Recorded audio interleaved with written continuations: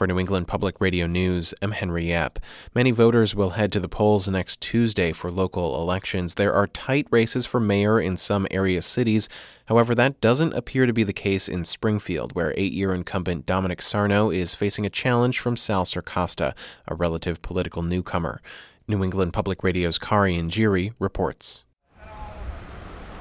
While driving around Springfield last week on, I admit, a completely unscientific survey of political activity, I came across some neighborhoods that were almost absent of campaign lawn signs, while others were littered with them. Being on a main drag, I get calls every day. I could have everybody's sign. It looked like a polling place here. Among those signs on Marianne Hoare's front lawn is one for Dominic Sarno. I think he's, brought a lot of initiatives to the city, and I think that we're headed in the right direction. Have you heard about his opponent, Sal? Yes, I have. And he's a very nice man. He's been at my door, and I've talked to him. I just don't think he has the experience that Sarno brings to the table. But experience is relative, counters Circosta, who turned 30 in August. Circosta is a member of the city's Community Police Hearing Board.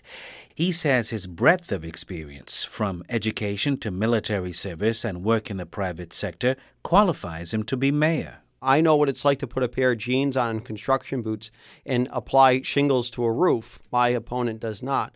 Am I a polished politician? Absolutely not. I don't think that people of Springfield need a polished politician. We're in the mess we're in right now because of politicians. Sarno took 75% of the vote to win September's preliminary election, while Circosta came in second with about 8%. It goes without saying that Circosta has his work cut out if he's to upend a popular incumbent. I would tell him to get a little busier, knock on doors, take your message to the people. Bud Williams is a city councilor who unsuccessfully ran against Sarno in the 2009 mayoral election. And you have to have the ability to raise money and then use that money to get your message out. And if you can't get your message out at the end of the day, you'll get drowned out. With about 2 weeks to go in the campaign, Sarno reported having about $58,000 in the bank, while Circosta reported just over $1,000. During this election season, Sarno has made it a point not to participate in any debate or forum, claiming his schedule is too busy and that debates are not part of his campaign strategy.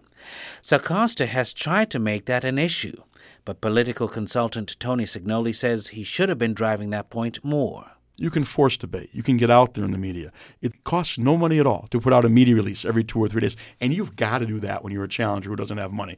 We're not seeing that. Signoli says Sarno has also used the power of incumbency to get his message out at community events throughout the city. When there are complaints in the neighborhoods, when folks aren't seeing activity, there's an opening to take out an incumbent. Here, he seems to have dotted an awful lot of I's and crossed a lot of T's. Can anything change between now and Election Day? Sure. You never know what is going to happen in a political campaign, but Sal Circosta would be pretty hard-pressed at this point to find that overriding issue that's going to make up the kind of numbers and the disparity of the vote that we saw in the primary. But Sarno's margin then was based on a dismal voter turnout. Only 7% of Springfield voters cast ballots. Among those sitting out September's election was Nellie Vieira. And walking into a grocery store last week, she tells me she's still not tuned in. Have you been paying attention at all? Not really. I've been a little busy. You know who's running, right? Mayor Sarno and some guy named Sal. I guess I've been a really bad voter. I think I start really looking into it right beforehand. Haven't really made a decision. I'd rather be informed before selecting anyone. Circosta has just a few days left to convince voters like Vieira why they should select him to lead Springfield for the next 4 years. For New England Public Radio, I'm Kari Njiri.